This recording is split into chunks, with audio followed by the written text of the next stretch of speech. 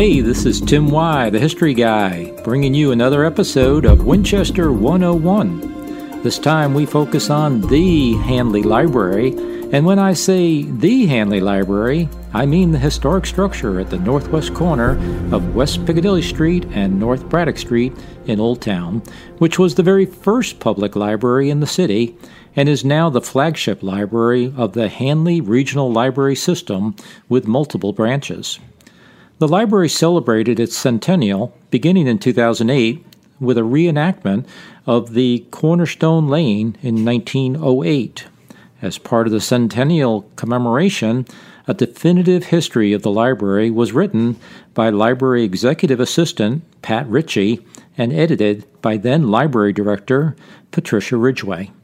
This book serves as the primary source for this Winchester 101 segment.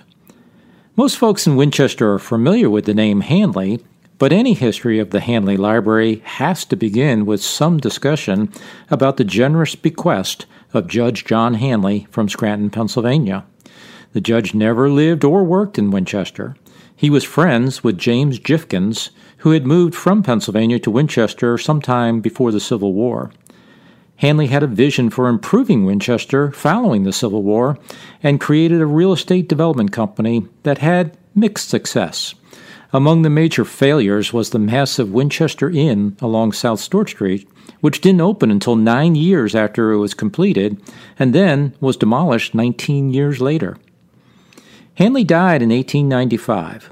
In addition to funds to construct 2 public schools in Winchester, in his will, Handley left $250,000 specifically to be placed in a fund that would grow to $500,000 to cover the expenses of constructing, furnishing, and operating the most beautiful public library in the South.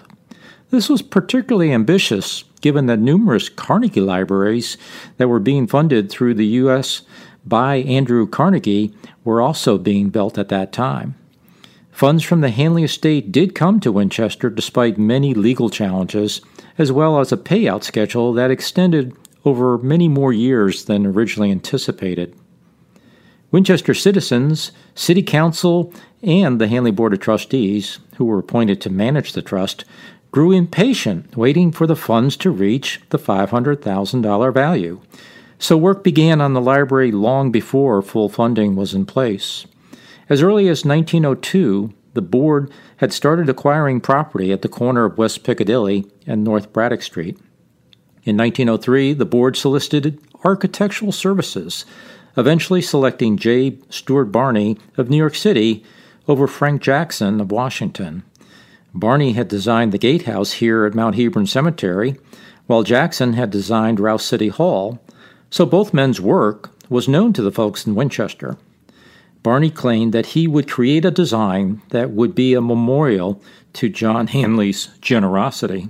Soon after excavation commenced for the foundation and basement level, it became clear that more land would be needed, so the building would not be right up close to the street corner. More properties north of the corner were acquired in 1906 and 1918. Mankin Construction Company of Richmond was the builder of the library. They completed the work in 1910, but went bankrupt and out of business soon thereafter. The library sat empty for quite a few years, since the funds had been depleted to the point where there was not enough money to buy furniture, shelving, and most importantly, books. The local newspaper ran a number of stories about the beautiful but empty library structure. The Evening Star, later the Winchester Star, included Ma Winchester cartoons poking fun at the empty building. On a 5-4 vote by the Handley Board of Trustees, C. Vernon Eddy was finally hired as the first librarian in 1912, but did not start getting paid until 1913. The one criteria for the first librarian was that it had to be a man. The first full-time female library director was Mary Ann Rouss in 1988. Mr. Eddy did seek training on library management from a major library in Philadelphia. He made a quick decision to change the book collection from what was called a closed stack system, where employees retrieved books from behind the front counter, to an open stack layout where patrons could select their own books. At first, the Board of Trustees had to read and review every single book that Mr. Eddy wanted to purchase. Eddy would serve as the head librarian until 1959, an amazing total of 46 years. The grand opening occurred on August 21st of 1913 at 8 p.m. on a weeknight. For the first several years, there were lectures held in the basement lecture hall, now known as the Robinson Auditorium, in honor of the generous contribution from Dorothy Robinson's estate. Local schools also used the lecture hall for instruction. The library originally was not very kid-friendly. Most books were geared toward adults, and only 2 books could be checked out on any visit, and at least one of those had to be from the nonfiction section. Handley Library was not open to black members of the community for about half of the first 100 years of operation. H.M. Brooks, a prominent black man and World War II veteran, had tried to secure books associated with his research toward his master's degree at UVA.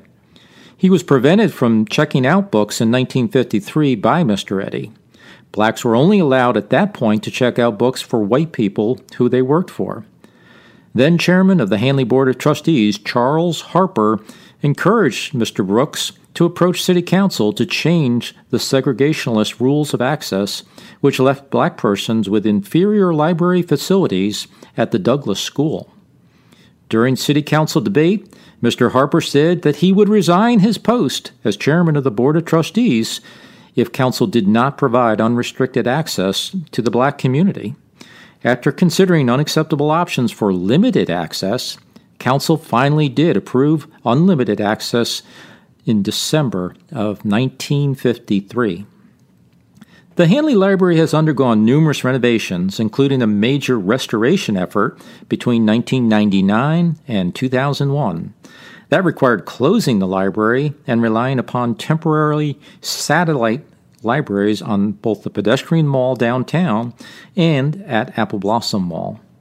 A major 3-story expansion of the library occurred in 1979, which is when a spacious archives department was established in the basement and a large children's room on the upstairs level. For more detailed information about the exciting history of the Handley Library, one should, of course, go to the library and read the definitive history titled Handley Regional Library, The First 100 Years, published in 2012. Well, that's it for me, Tim Y. the History Guy. Until the next episode of Winchester 101.